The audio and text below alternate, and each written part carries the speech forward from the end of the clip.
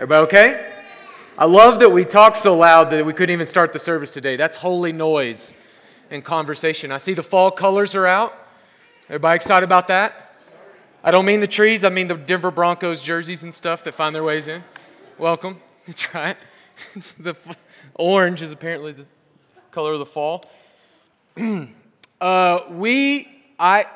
am not from, I'm from Southern Oklahoma, and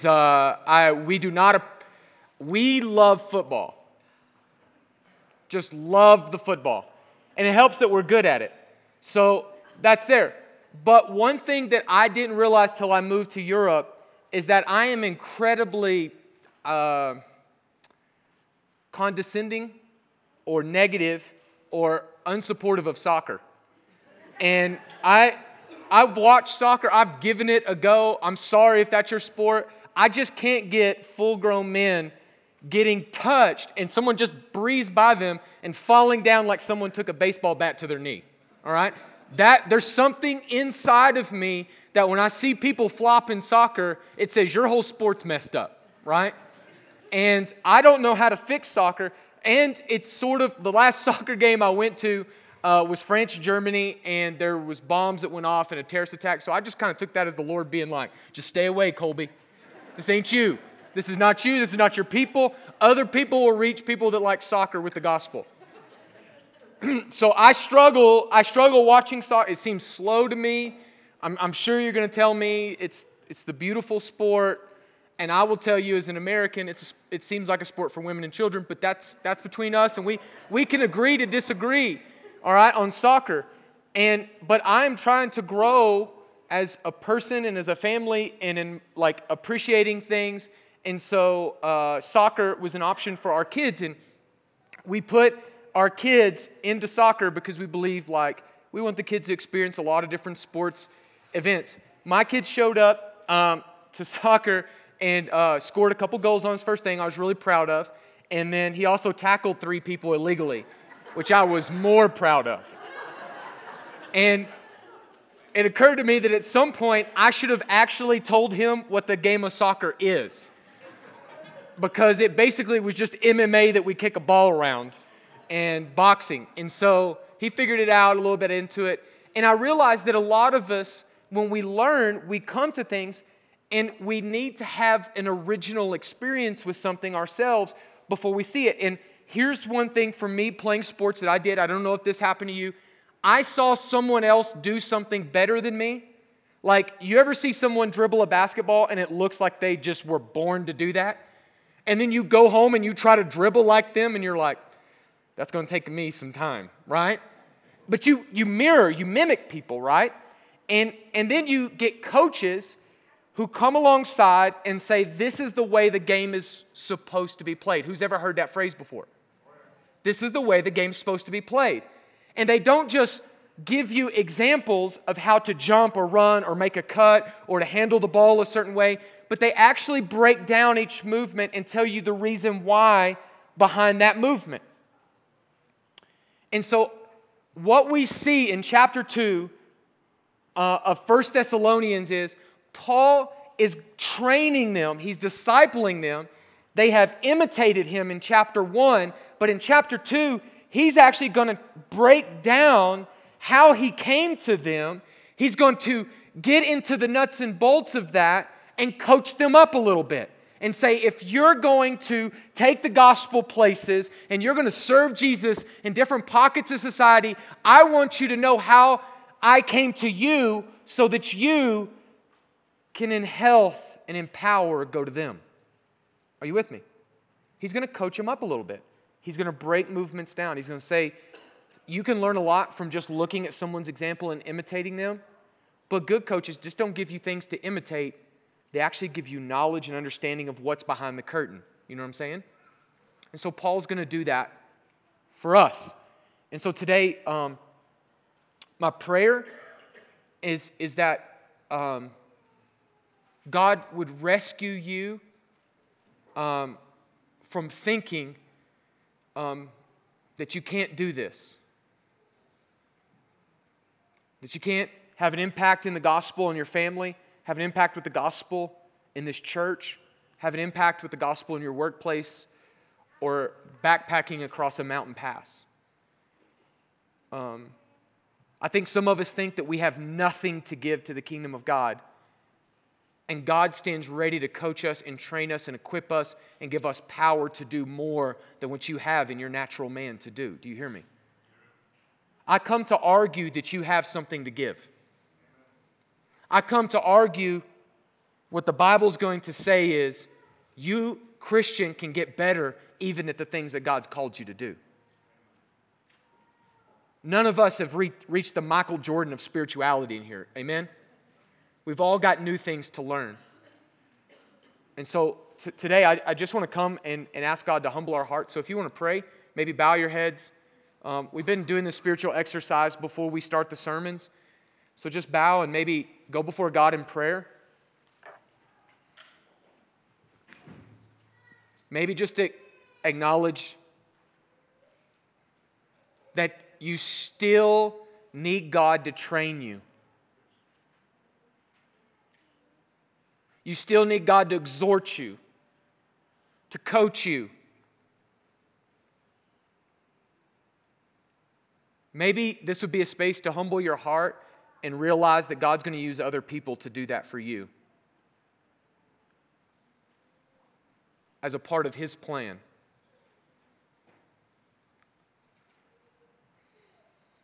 Maybe you haven't thought of it this way, but maybe you would thank God that He's actually going to use you to train and coach and exhort and encourage others. As scary as that is, and maybe just confess the fear that's maybe there, or the insecurities.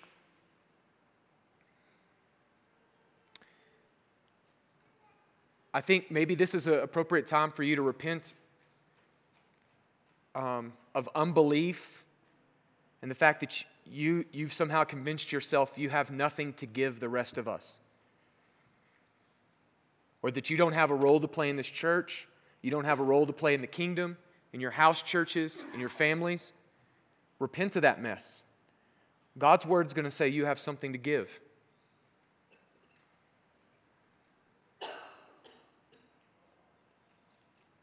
Dear Heavenly Father, we enter your courts with thanksgiving, in your presence with praise. God, you are a good Father who gives good gifts. You have given each one of us life and breath and talents in our natural man, and above and beyond that, from heaven you have given each one of us, filled with your Holy Spirit, spiritual gifts for the building up and the equipping of the body. And so God, forgive us where we've used our gifts for selfish reasons. Forgive us where we've hidden our light, hidden our giftedness, isolated ourselves. Forgive us where we haven't plugged in and made much of your name. Forgive us where we've rejected your training and rejected your coaching, rejected your exhortation, thinking that we can wing this Jesus thing and be okay. Father, we come to your word today and we want to learn, God. We realize that any time we learn your spiritual truths and your gospel in such a way that we walk out this door different, that's a miracle. And so God, come and do miracles among hard-hearted, thick-headed people like us, God. Father, rescue us from thinking we have nothing to give. So Father, come and nourish us by your gospel, nourish us by your truth, that we might take those resources of power in your Spirit to others who are starving to death and whose hearts are empty. Father, do something so great as that, we ask in the strong name of Jesus. Everyone said, Amen. Chapter 1, Paul comes to this church at Thessalonica. He's there for a very short period of time, and we said he left disciples there, and that one of the arguments that we've been making from this book and why we've dove into this is the church at Thessalonica is a good church. And that's bothered some of us because some of us have only had experience with bad churches like at Corinth. And so we need to have this bother us and move us to believe that good church is even possible, because a bunch of bankrupt churches spiritually are all over the place. So if we want to be a good church, we've got to model ourselves after what good churches look like in the New Testament.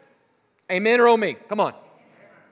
So we've come to this book and we want to distill out and mine from this, how can we put the same truths that captivated them into the blood of our church so that we model some of the same health they have? Are y'all with that?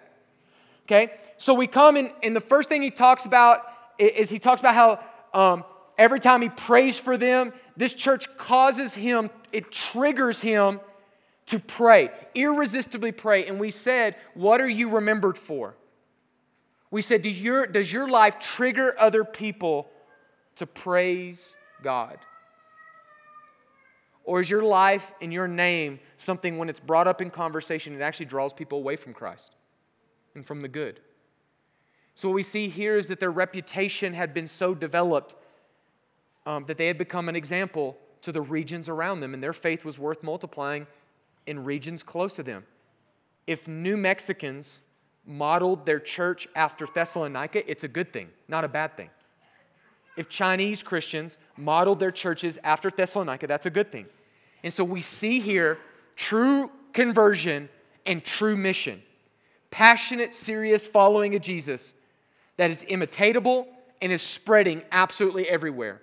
God is going to use this church strategically located on a Via Ignacia, this highway that cut through the Roman Empire, and it's going to spread to Pagosa Springs in Durango. I mean, it's just going to go down this highway in all directions. And so he talks about this repentance that they did in such a way they repented from idolatry, and we talked about idolatry being things that we give our affection to. It's not just golden bear statues, even though some of us got those. It's not just statues. It's a matter of things that you give your affections to points you to what you worship. Because at your base, your affections and your work is your worship. Now, there's the thing. You can go to food. Come on, Baptists. And food can become ultimate in your life. And you can have your whole life oriented around food, pioneer women, and it become absolute idolatry for you. Because your affection's tied up in it, it dictates for you. You either feel good if you have it or you feel depressed if you don't. I know we shouldn't talk about gluttony. This is church, right? That thing can come to control your life. Food can do that to you. It's a narcotic. Right? Or we can come to food through the gospel, seeing God has given all things for our joy in His praise, and through delicious fajitas, worship and praise His name. And I could go through topic after topic after topic with this and argue whether your idols are superstitious like statues or they're sophisticated like BMWs. It doesn't really matter. That things are trying to draw our idolatrous hearts, draw affection out towards them and away from the true and living God. Whether that's sex. Sex is given by God and is a good thing to be done as God has prescribed it and hardwired it to work best. And either we're looking through sexuality to the glory of God, or we're making sex ultimate in our life and pornography is controlling you. Did we get real enough there? Did we see this? And we can go money, we can go houses, we can go any possession. Here's the silliness of our sin. There is no limit to what we make idols out of. Read the Old Testament. And in the moment that seems silly, then look at your life.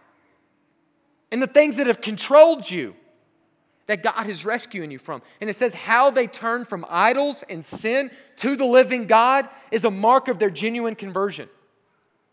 And he says it's so legit that the Apostle Paul says, I need not say anything to you. And as a long-winded preacher, this totally captures me that they have to be so solid that they shut Paul's mouth. And then he's going to write 5 more chapters, which is brilliant, right? So we see what this general conversion is. Now, I want to talk about this as a break as we go into this. I get in debates sometimes about what Christianity is, and people will come and say, you Christians, this, the church, this, and these sorts of things. And I'll start to tell them, I say, why don't you define for me what a Christian is? Or, this is a really fun practice, ask them, define for me what the central message of Christianity is. Tell me. And then when they come to it and they start saying you hate the gays and you're trying to protect your guns, I start to say the Bible would argue a true Christian is someone who has been rescued from their sin by the gospel, and the central message of Christianity is a person, Jesus Christ. And if you're not talking about that, I don't have to defend Westboro Baptist Church. Come on now.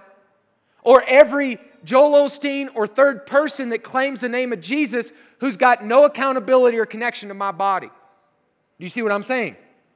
So what we see here is a true conversion and true Christianity. And I love to take lost people or unbelievers or skeptics and say, if you're really concerned about what true Christianity is, because I think I would maybe even agree with you that some of these things are not true Christianity. But why don't we actually look from the Bible? Would you be so bold, or are you scared to death to actually look and see what Christianity is? See, you can't, I know we live in secular culture, so I want to prepare you to deal with secular people. Secular people cannot legitimately hate Christianity if they don't know legitimately what it is. One of those, we'd rather be hated for what we are than loved for what we're not. And so in this moment, like, he is laying out what a true Christian is. And you either love that or you hate that. You either are that or you are not that. And he's going to build off of that, and he's going to train them. They're not at day one, but he's going to train them to keep going further down the road in chapter 2. All right, let's look at chapter 2.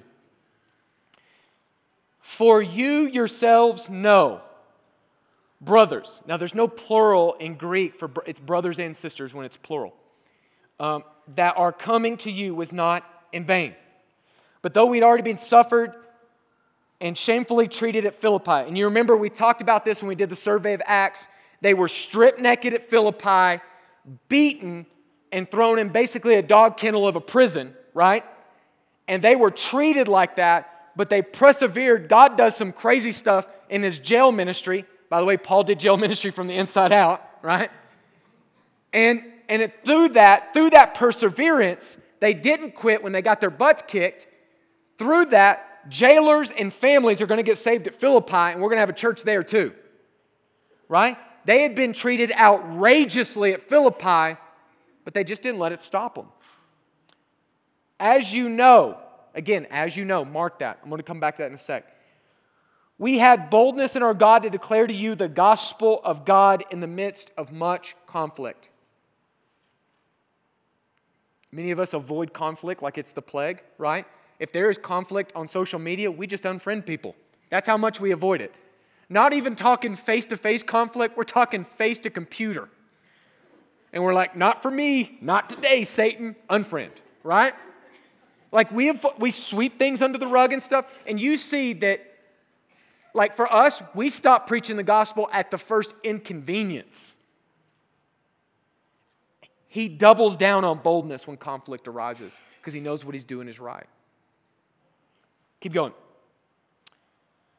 But as we have been, for our appeal, so he's appealing to them to trust Jesus and to repent of sin, does not spring from error. There's doctrinal purity here. It's not something that is wrong, or impurity, or any attempt to deceive. Right? Just a quick break here. Do you realize, as Americans, I would argue we're the most lied to people in the history of humanity? Nobody's been lied to. One thing is, we have more information in one edition of the New York Times than people in the Middle Ages had in their whole lifetime. We're information age. We're flooded with information. Think for a minute. If you have a TV, and I know some people from Vallecito are here, you guys don't even have running water, it's fine, okay? But if you have a TV, can you think how many hours on hours of commercials you've seen. Some of you people hate football. You watch the Super Bowl just for the commercials. Truth booth right here. Okay, come on. How many hours of commercials have you seen in your life? Do you realize you can't drive down the highway without marketing? How many people have spent hours on hours with salesmen trying to sell you something? How many people have gotten the email from someone in Nigeria that has a lot of gold, and all they need is your bank account information for whatever reason, right? There's some Nigerian prince who has tons of gold, and they just need you to step up to the plate. We are the most marketed to. We are flooded with it. We have access to marketing and deceit and in some ways bait and switch more than any other people have had access to in their life. I mean, that's just your space of our life. Do you realize how callous that can make us? Do you realize how problematic that can be? And he's coming to you, he's like, I didn't come to sell you jack. I came to be God honest with you, even at great expense to myself. See, Paul came to them not from what he could get from them, but what he could give. Are you tracking with that? I'm going to get back into this in a second. Okay. But as we have been approved by God to be entrusted with the gospel, so we speak. Let me tell you this. If you claim to be a Christian in here, someone who has believed the gospel and filled with the Holy Spirit, God has approved you to be an ambassador of that gospel to someone somewhere. Open your mouth. So we speak. So we speak, not to please men, but to please God who tests our hearts. He can stand before God and say, God, who knows all, can look at my heart, and you can look at the suffering I was going through and know that the motivation of which I came to give you this gospel was pure.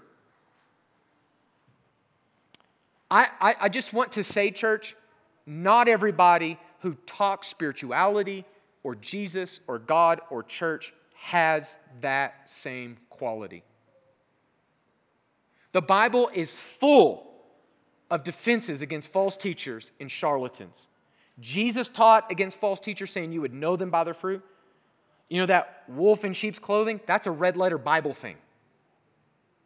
Right? Paul's going to go to great expense to talk about people that will try to deceive within the church, many times coming from within the church to rip the church apart. And there tends to be some trends there between doing it for money and doing it for sexual exploitation. And let me tell you this, if false teachers were not savvy and they were not slick, nobody would follow them. So don't come in thinking they're going to be like wearing tinfoil hats and looking all crazy, be like talking about aliens. It's like, oh, that seems like a false teacher. They're not easy to identify. Some may be, that guy probably. But not all are easy to identify. Do you hear me? You're going to have biblical wisdom and godly counsel from God's people to be able to navigate some of the false teaching that is pervasive in our culture. Do you hear me? Okay, let's keep going. For we never came with words of flattery, as you know, nor with a pretext for greed. God is witness. So I love this. This church did not need Paul to come and constantly stroke their ego and tell them what they wanted to hear. He didn't have to flatter them. That doesn't seem really like Paul's style anyways if you read like Romans or Galatians. I'm not even sure he had it in the tool bag, but that being said, he just didn't flatter people. He told people the truth, and he loved them, and he cared for them. We're going to see that at the end of this chapter, next chapter. But the truth is, he had no business being a fake and a phony and flattering people. He told them the truth. Maybe a break here. Do you realize something weird about Christians? If you stepped out and you were from outside Christianity and you looked at the church, do you realize we show up every week regularly? Well, some of you show up semi-regularly, but like, once the snow is thick, we'll catch you in the spring. All right.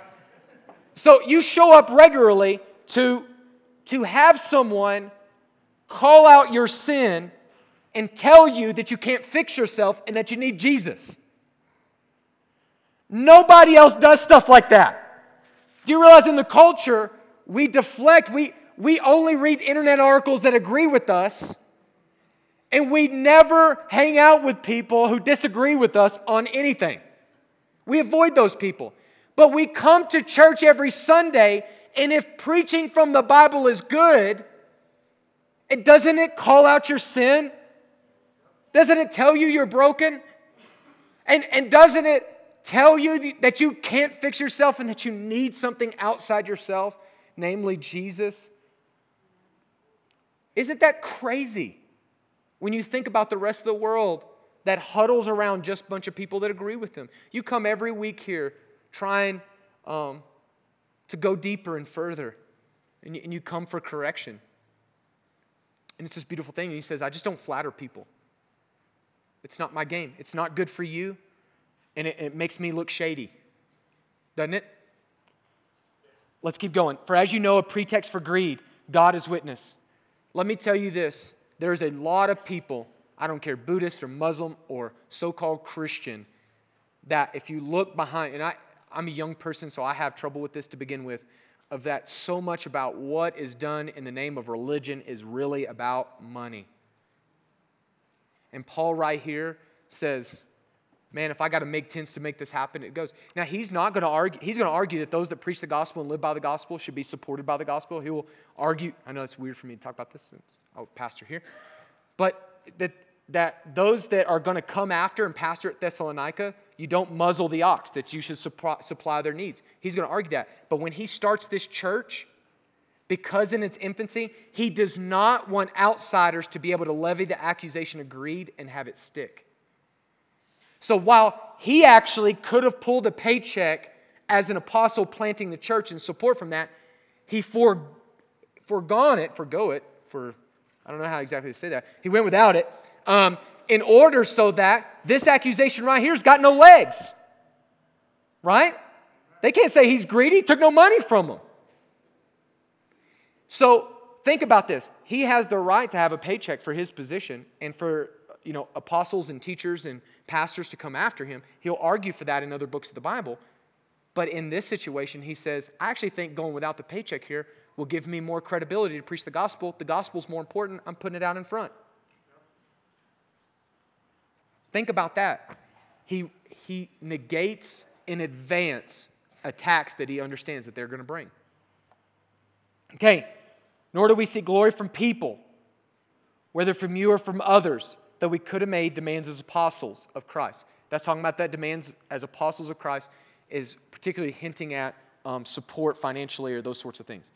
For we were gentle among you, like a nursing mother taking care of her own children. So being affectionately desirous of you, we're ready to share with you not only the gospel of God, but our own selves. The good translation is our very soul, because you have become very dear to us. Okay, so look back in verse 1. For you yourselves know. He is banking on what they already know. In verse 2, as you know. 2:5, as you know. 2:9, for you remember. 2:10, you are witnesses. 2:11, for you know how. Paul validates his message from a track record of holiness that he's lived in front of them. And in some ways, he's defending against attacks that people are levying against him. Here's what's happening. Unbelievers had to justify their unbelief, and they found it incredibly more convenient to attack Paul's credibility than it is to deal with the message he preached that confronted their sin and unbelief. If they did that to Paul, do you think they won't do it to you? Think about this. Jesus himself preached the gospel, and people started saying he's demon-possessed. If they did that with the perfect divine Son of God, don't you think they're going to talk trash about you? But the great thing about how Paul lived is that he could actually go to his life and their darts just didn't stick to him. Paul's holiness Now, I know this is a dirty word because in our culture, there is no positive word for holiness, right? You're a holy roller. That's negative, right? Well, depends on your persuasion. Okay, maybe that's perfect for you. Or holier than thou. Anybody know what that means? Tell me a positive connotation for the word holy. And yet, I would argue above love and above justice, it's the primary characteristic of God. He says, be holy as I am holy. Angels circle the throne room of God yelling, holy, holy, holy is the Lord God Almighty. The earth is filled with His glory. He's glorious because He's holy. You're talking about a loaded, meaningful, powerful word. For us, as God calls us to be holy as He is holy, this is how my simple pastoral definition for us, just a working definition. Holiness is how much you're like Jesus. And how unholy or antichrist you are is how much you're not like Jesus. There are marks of maturity in Paul's life that show him to be like Jesus. That's his holiness. That's his life. That's his character. And we can play semantics on some other words. But it backs up what he preached. Having worked with college students for a real long time on a secular campus where everybody was looking for excuses to attack them and to pick their lives apart and stuff, one of the things that I just have seen in the church and seen among college students is that everyone undervalues holiness.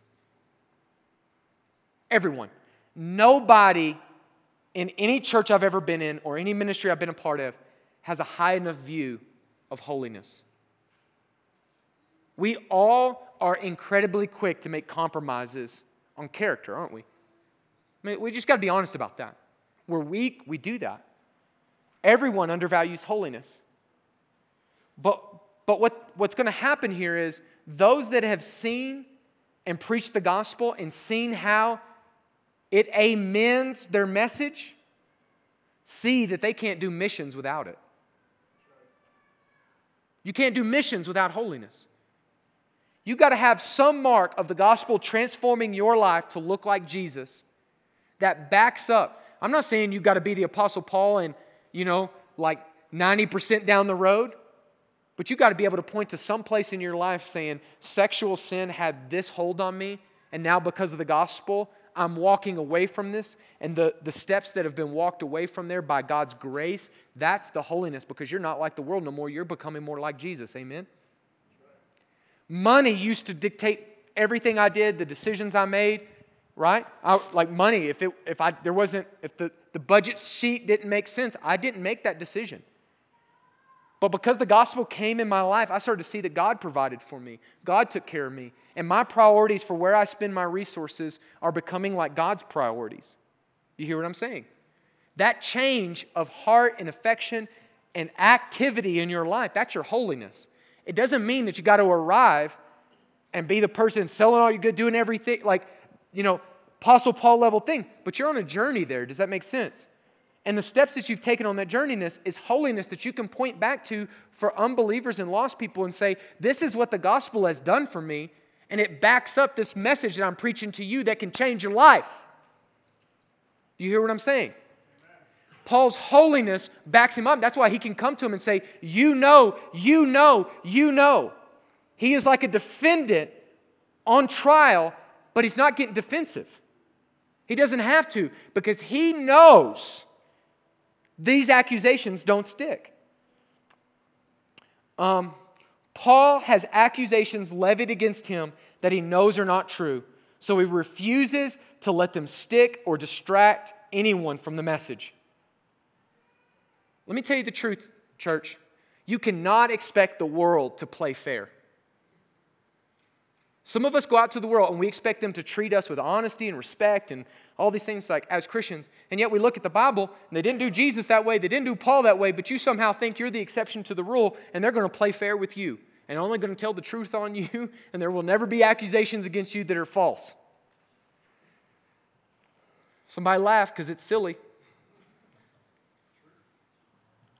He defends without having to get defensive because he knows who he is, what he's doing, and how he preached. Okay, quick thing. We play board games at our house. I like board games because I like to talk trash, just to be honest. All right? And we have people over every so often, and we play some board games.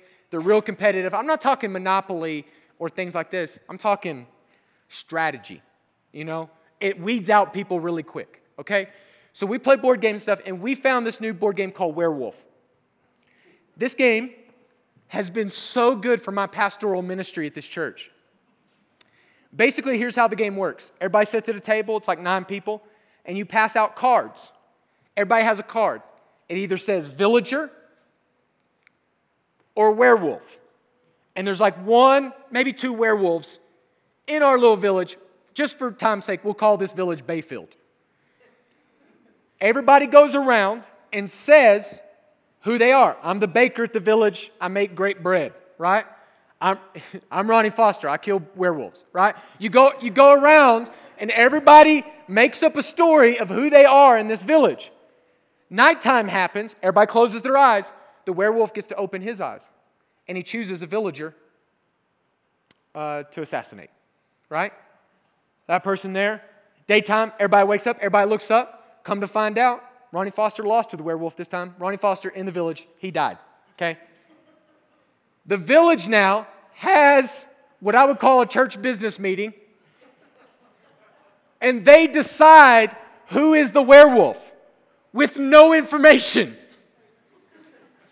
So what ends up happening is people in the game look around and said, you know what? The Ireland seem real shady. I think they're the werewolf. Let's kill them. And then all of a sudden there's debate, and it's like, no, I think it's the Coleys. Usually it's in truth the Deans, right? And so there's just this debate, and so accusations start flying. And at the end of the thing, the village has to vote one person to kill as the werewolf. And if they vote that person flips their card, and either they're the wolf or they're not. They're not. Here's the crazy thing about this game, because I like to play the moderator and actually see who's good at lying. The great thing about this game is you can see people, when accusations are coming against them, get defensive. And don't they kind of incriminate themselves? Right? They start saying, I'm not the werewolf, I don't think. Or like, I don't even like dogs, much less wolves, right? And basically people actually figure out who is the wolf and who's not based on their defense. See, Paul comes to his defense, and he can legitimately, with calm and clarity, say, this is just not who I am. I'm not the wolf among you. I don't got to get defensive about this. Because you yourselves know the track record I've had in your village. You see what I'm saying? Okay, let's keep going. 2:1. Our coming to you was not in vain. Meaningful coming to places require we aim to please God, not man. And I want to give you some marks from the verses below of meaningfully coming to a place. So here's what I want you loading in your computer right now. You come to work, amen? You come to family reunions. Thanksgiving's coming, some of you have already got pumpkins ready, right? You come to the grocery store. You come to the sports fields. Paul says his coming was meaningful, not in vain. You know how we know that? People got saved and they started getting discipled to get closer to Jesus. I would argue that's meaningful coming to a place. Amen? So he's saying, if you want your life to count, it can't be what you're taking from people. It's about coming to a place and what you can give to a place. All right? And I'm going to give you some marks. I just made notes out of the Scripture. This is not witty or anything like that. First thing, in verse 2, he says, if you want to be meaningful in your coming to a place, your workplace, your family, your impact in who God has given you, your people group, your mission field, you got to have boldness to declare the gospel in verse 2. Amen? Give me an amen or no me. Either you're in or out on this.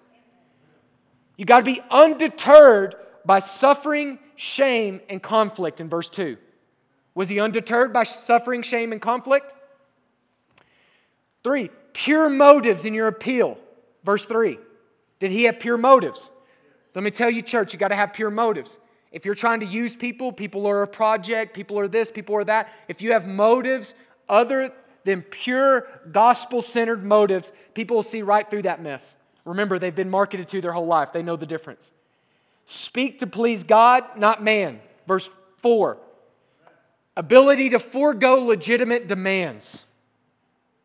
You're like, wait a minute. I'm an American. I got rights. Yeah, but are you willing to submit those rights in order to preach the gospel to someone? Because that's where the rubber meets the road. They were able to forego legitimate demands, including financial ones, to meet other spiritual needs. Are you willing to do that? Or if church doesn't look like McDonald's, you're out. They were gentle in care for other people. Can you be gentle? They gave their self and their soul along with the gospel. Can you give not just information, but can you give your soul to people? Yourself. They labored and toiled, which sounds like dirty work, dirty words to young people, I know, while you proclaim the gospel. Can you not just proclaim the gospel, but labor and toil while you do it? We see that in verse 9. They have holy, righteous, and blameless conduct. In verse 10, they exhort, they encourage, they charge like a father. Verse 11, can you encourage people? Or do you think that your gift is the gift of criticism? Can you exhort people? Can you challenge people to go further? Okay. Also, so here's what I'm going to do. I'm going to take those things and I'm going to make a negative out of them so that you really get the point of how Paul is coaching you. Because sometimes we coach by telling people, do these things, and then we also coach by saying, please do not do this thing. So I'm going to invert these and listen to how they sound that way. Also then, note this sin. Note these sins that will rob us from glorifying God in our coming places and our going places. You will rob God of glory and yourself of joy if you lack boldness in the gospel. You will rob God of glory and yourself of joy if you let shame, affliction, and conflict cause you to quit. Do you hear me? You will rob God of glory and yourself of joy if there is error, impurity, or deception in your service of others. You will rob God of glory and yourself of joy if you are a man pleaser about being a God pleaser. See, there is going to come times where man wants you to do one thing and God wants you to do another. And I'll just tell you the truth. As a leader in the church, that happens to me all the time. Because every one of you has an opinion about what I should be doing or how this church should be ran or what the elders should be doing, right? And it can be crippling. It can be crippling to you to have to keep up with this jury of peers and keep everybody happy. So it's freedom to decide in advance to, He's my Lord, not a group of people.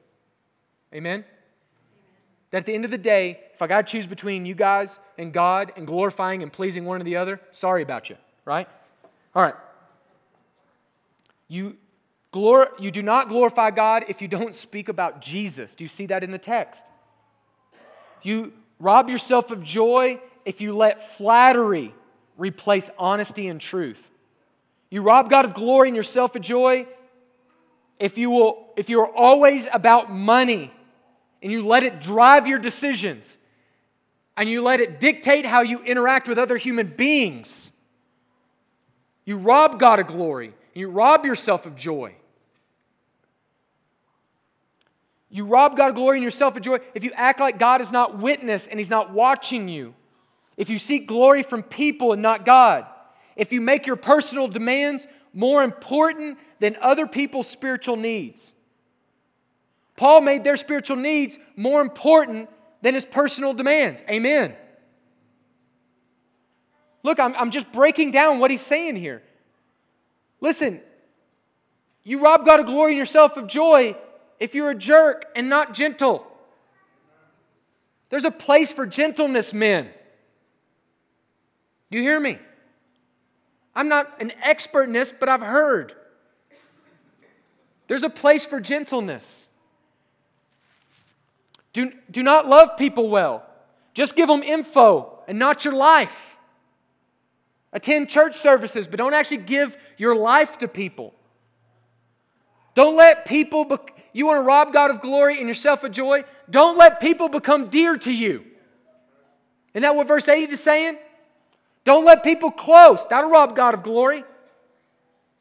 That'll rob yourself of joy. Be lazy. Avoid work. Make sure the church burdens the immature, not the mature, with all the heavy work. Do not proclaim the gospel of God. Do not live holy. Live questionably. After all, it's your life. Who can tell you anything? Exhort no one. Encourage no one. Challenge no one. Be a spiritual deadbeat dad. An absentee father who takes responsibility for no one's faith. You want to rob God of glory? You want to rob yourself of joy? Run and hide at your houses and don't do gospel community. Don't be a father figure that helps mature and develop and exhort and encourage and helps lead other people to Christ. Instead, stiff-arm any sort of intimacy that might seem dangerous. And by the way, it is dangerous, isn't it? Be a deadbeat dad. Isn't that what he says? I exhorted you like a father. So if we want our coming to not be in vain and want it to be meaningful, we cannot do these things. Amen or oh me. Now look at this. 2 verse 7. I want to break down one part of this and maybe I'm going to make about 3 points. And I think that they all stuck out to me. But we were gentle among you. Everybody say gentle. Gentle among you, like a nursing mother taking care of her own children. So being affectionately desirous of you, we are ready to share with you not only the gospel of God, but our own selves, because you have become very dear to us. So here's the thing about moms. It says this is just hilarious to me because the Apostle Paul, writer of 2/3 of the New Testament, just compared himself to a breastfeeding mother. I got lots of sermon illustrations. That one's never come on the queue, okay? He says, I'm among you like a mom. And when I think about moms, I think about my wife and how she's the distributor of Band-Aids, right? And how, for whatever reason, I have never been able to comfort my kids as well as she has, right?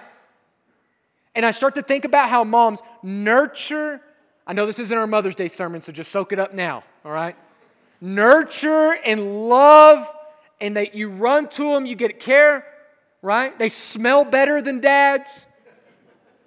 And Paul is going to say, my discipleship for these people, the investment was like a nursing mother with her baby. And I instantly ran. We got young kids, and all the moms, and maybe a couple of the dads that are solid in here would say, everybody knows that yell from the bathroom for a 1 or 2-year-old. 3-year-old, 5-year-old.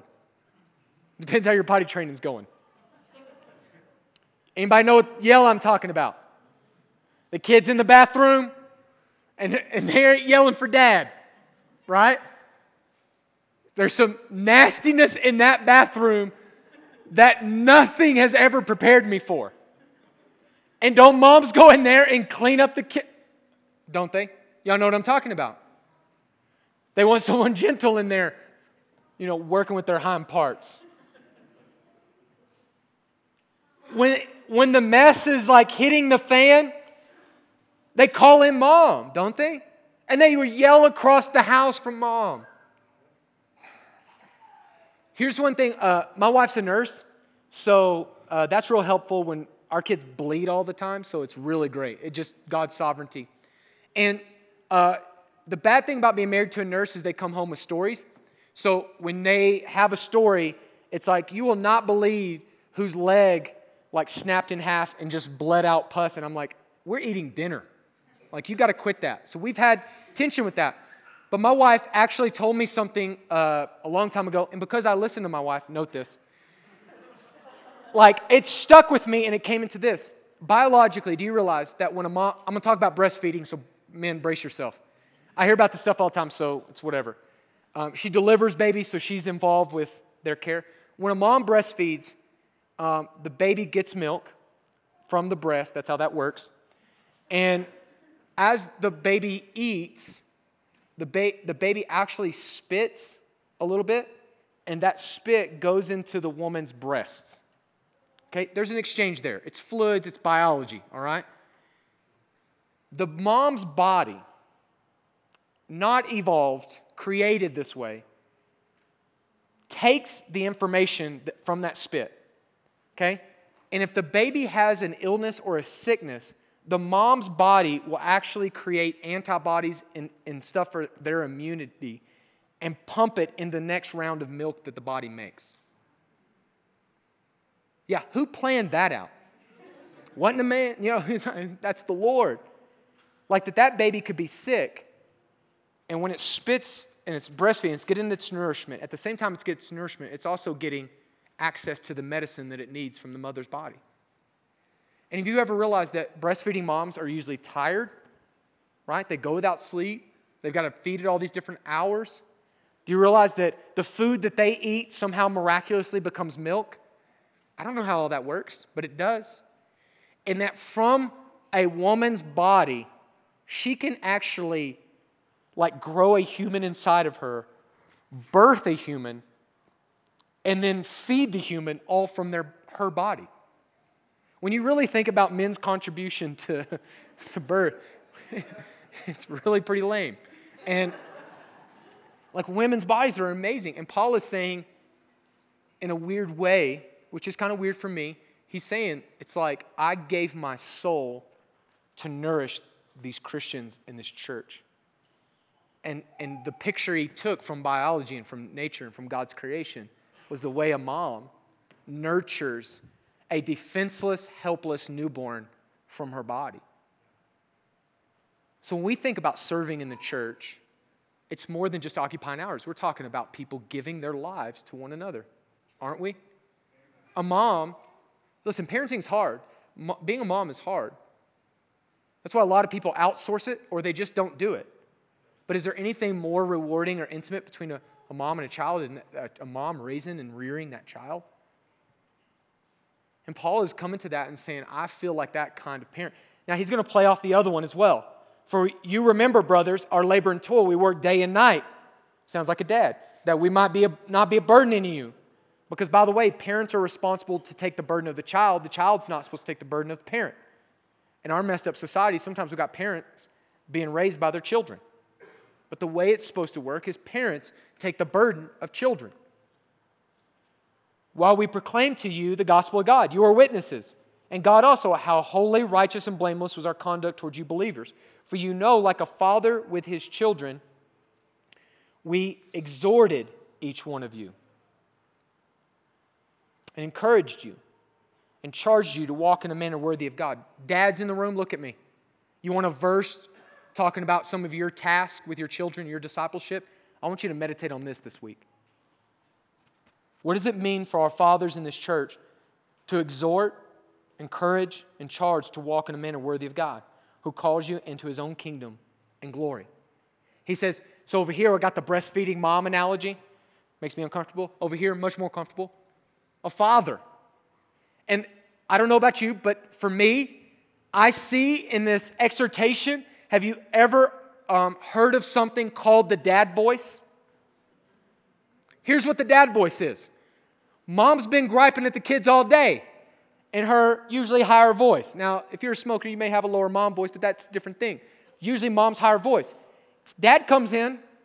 You know what dad does? He drops octaves. Right? And you see a kid's spine snap into a different position. And mom's like, why don't they listen to me like that? Right? I don't know. But fathers have a unique ability to drop some octaves, which is usually like getting down there to Ronnie Posey's like normal speaking voice, right? Drop some octaves, and kids in sober-mindedness and focus listen better. I don't know how that works. It's just a thing that happens. And so what he's saying here is that like a father, He comes and exhort. I love this word exhort because it makes me think of coaching. And for us, we don't, well, maybe coach, you think coaches are jerks, but like, I didn't think my coach was a jerk when he yelled at me for doing things that were wrong. I've had coaches yell, call me everything but a white man, yell at me and call me names and point out things and be incredibly judgmental and critical for my good.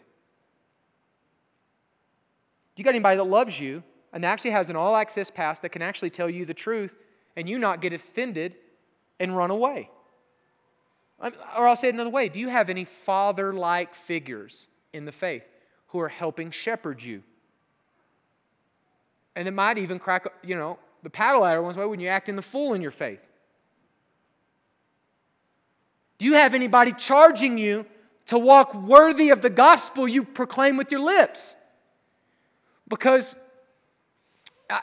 I mean, if we were true, if we could be honest and parents in here, doesn't it sort of mortify us just a bit when our kids act crazy in public in ways that we've told them not to act?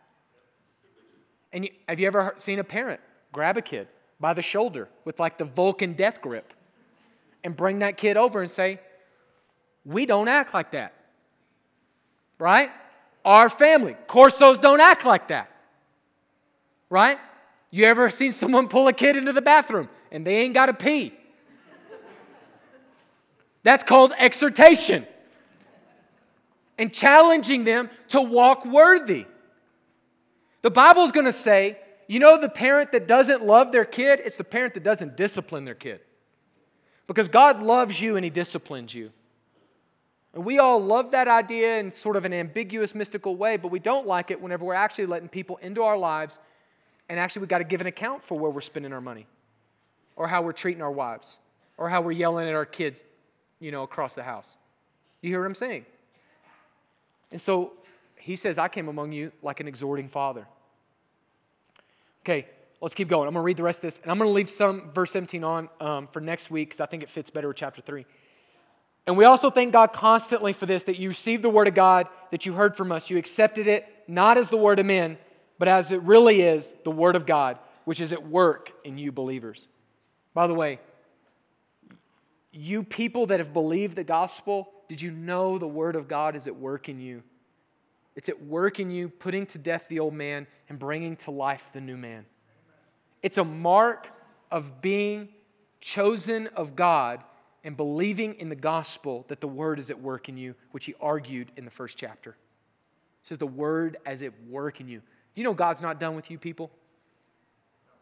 And I love here that He says that you received it not just as the word of men, which a lot of the world will come and say, that Bible's got errors because it was written by men. And they'll come in and say, how could it possibly be perfect and flawless and inerrant? And the church would come, and I just say to them, well, in that moment, you either have to believe more in the sinfulness of men to pervert the word, or you have to believe more in the sovereignty and power of God to protect the authorship of His scriptures. And how you answer that question is probably going to dictate how you answer the gospel and whether you think sin is sin and gospel is gospel.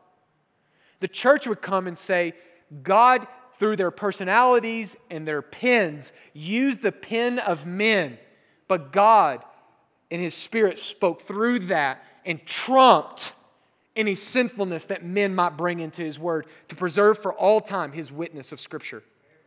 And the church, one of the things, I love what Calvin says about this. He says one of the marks of the church is that when you get saved and filled with the Holy Spirit in you says that this is God's Word, it's pure and it's powerful. And without the Holy Spirit, we can never expect the world to understand that it's something beyond just the authorship of men.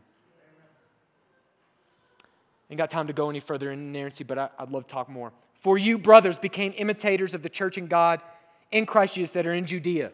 That's the Messianic Jewish Christians that were started in Judea. They imitated them. For you suffered the same things from your own countrymen. So we had Jew on Jew crime for the sake of the gospel in Judea, and now we got Gentile on Gentile crime up in Thessalonica. And what he's going to say is, the crimes they're doing against you because of the gospel shows that the church in Judea and the church with you former pagans is one church, two places. You hear it? who killed the Lord Jesus and the prophets and drove us out. That's pretty good company. He's saying you're in the company of Jesus and the company of the prophets. Oh, that God would count this church worthy of such great company. They displease God and oppose all mankind. How do they oppose mankind, Paul? By hindering us from speaking to the Gentiles that they might be saved. So as always, to fill up the measure of their sins, but wrath has come upon them at last. We see this as probably an interpretation of the destruction of Jerusalem at 70 AD. That the temple is going to be destroyed, and the temporal consequence of crucifying the Son of God is that Jerusalem is going to be destroyed, and the temple to this day has not been rebuilt or occupied by the Jews. And so he's going to come here and say, you are an incredible company, and that the nourishment that you're getting feeds churches in Macedonia and Achaia and Judea, and it's this network of God doing something worldwide. And so, my argument, my final point here is that we're growing together.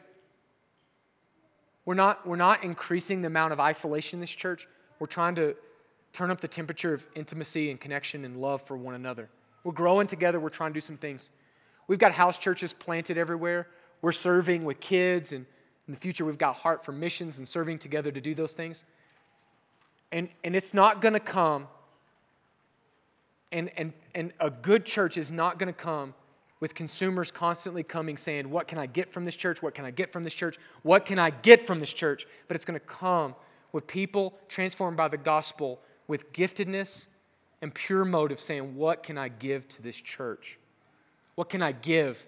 What can I give? What can I give? And listen, I am not just talking about money, because I know some of us, it'd be much easier to write a check than it was to give our lives to other people. It's not less than given resources, but it is certainly more. And you see these people had a good leader who preached the gospel to them and gave them an example of giving not just the knowledge of the gospel, but their very lives. His very soul.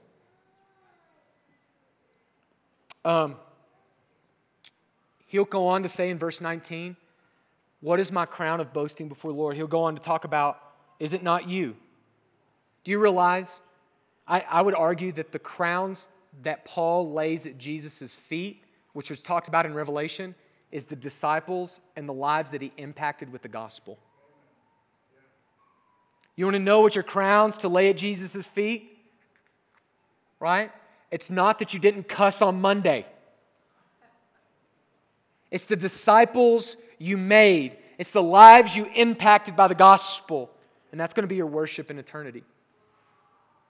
And in order to do that, you've got to be connected to other people.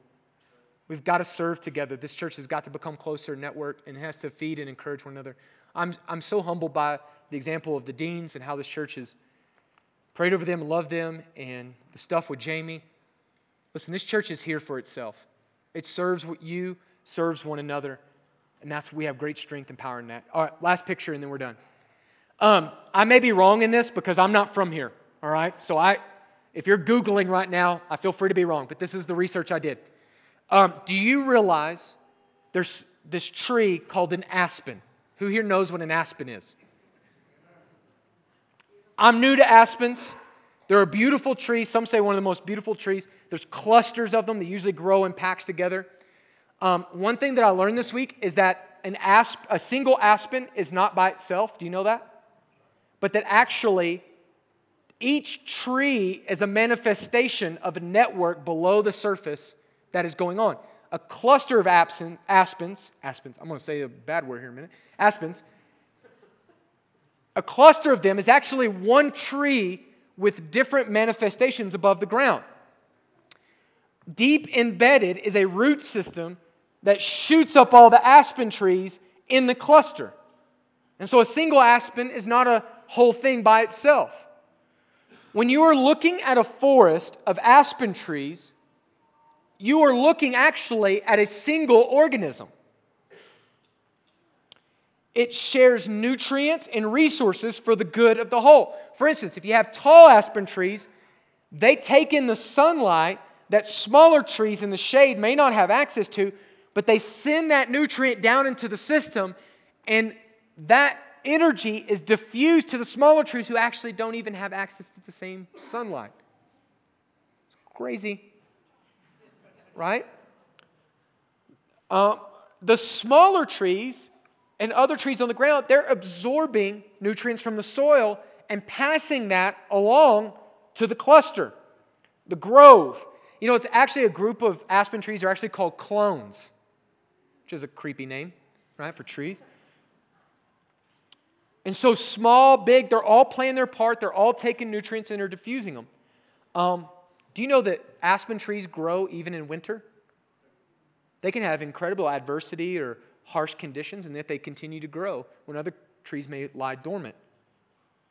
Do you know that aspen trees, they've seen this in science, that they actually, if there's a sick tree in the cluster of aspens, that they will actually take from healthy trees nutrients to make sure that that weaker, sick tree is taken care of.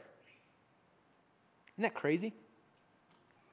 Do you know the largest aspen cluster or grove, which is a single organism, is in Utah, and it's 6,600 tons. It's huge. I love this picture for our church. As people that have been drawn together by the gospel, as people here that are mature and people here that are just figuring this Jesus thing out, and we've got immaturity in our house, that we would share the resources and the Holy Spirit and the gifts that God has given us for the good of the cluster. And that it wouldn't be just single trees isolated, but it would be a network together where we can survive hard winters, which, by the way, I think happened here. And that we can be fruitful together. My argument here is that we have to have such an experience with the gospel and the Word of God at work in us, and understand how God has gifted us and drawn us together, where we give our giftedness and the truth in our lives to others. All right, let's pray, and then we'll go. As you bow your heads, I'm going to have the band come. Maybe today you've been challenged that you're on the bench, you're not invested, you're not coming in any meaningful way, you're not drawn in any meaningful way, and there you're coming and going to this church, you're coming and going to work, is vanity. It's clocking in and clocking out, and it means nothing. And today, God is coming and saying, trust me, have me, be nourished by me, such that you can take that nourishment to all the places you're going. We're going to have elders at the back to pray.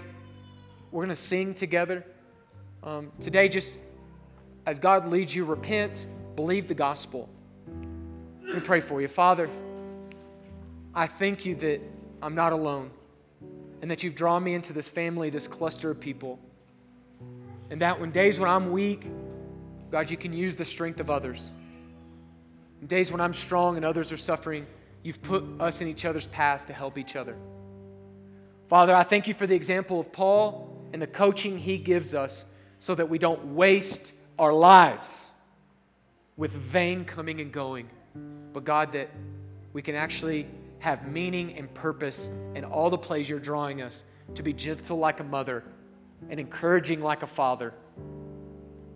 And people who are like Jesus, who don't just send information from heaven, but you sent the flesh and blood Son of God to die for our sins, to conquer our sin, our death, our hell. You loved us so much that you got involved with your very blood. Thank you so much for that gospel. Thank you so much for Jesus. May he always be the center of this church. We pray that in the strong name of Jesus. Everyone said, amen. You guys want to stand? We'll sing.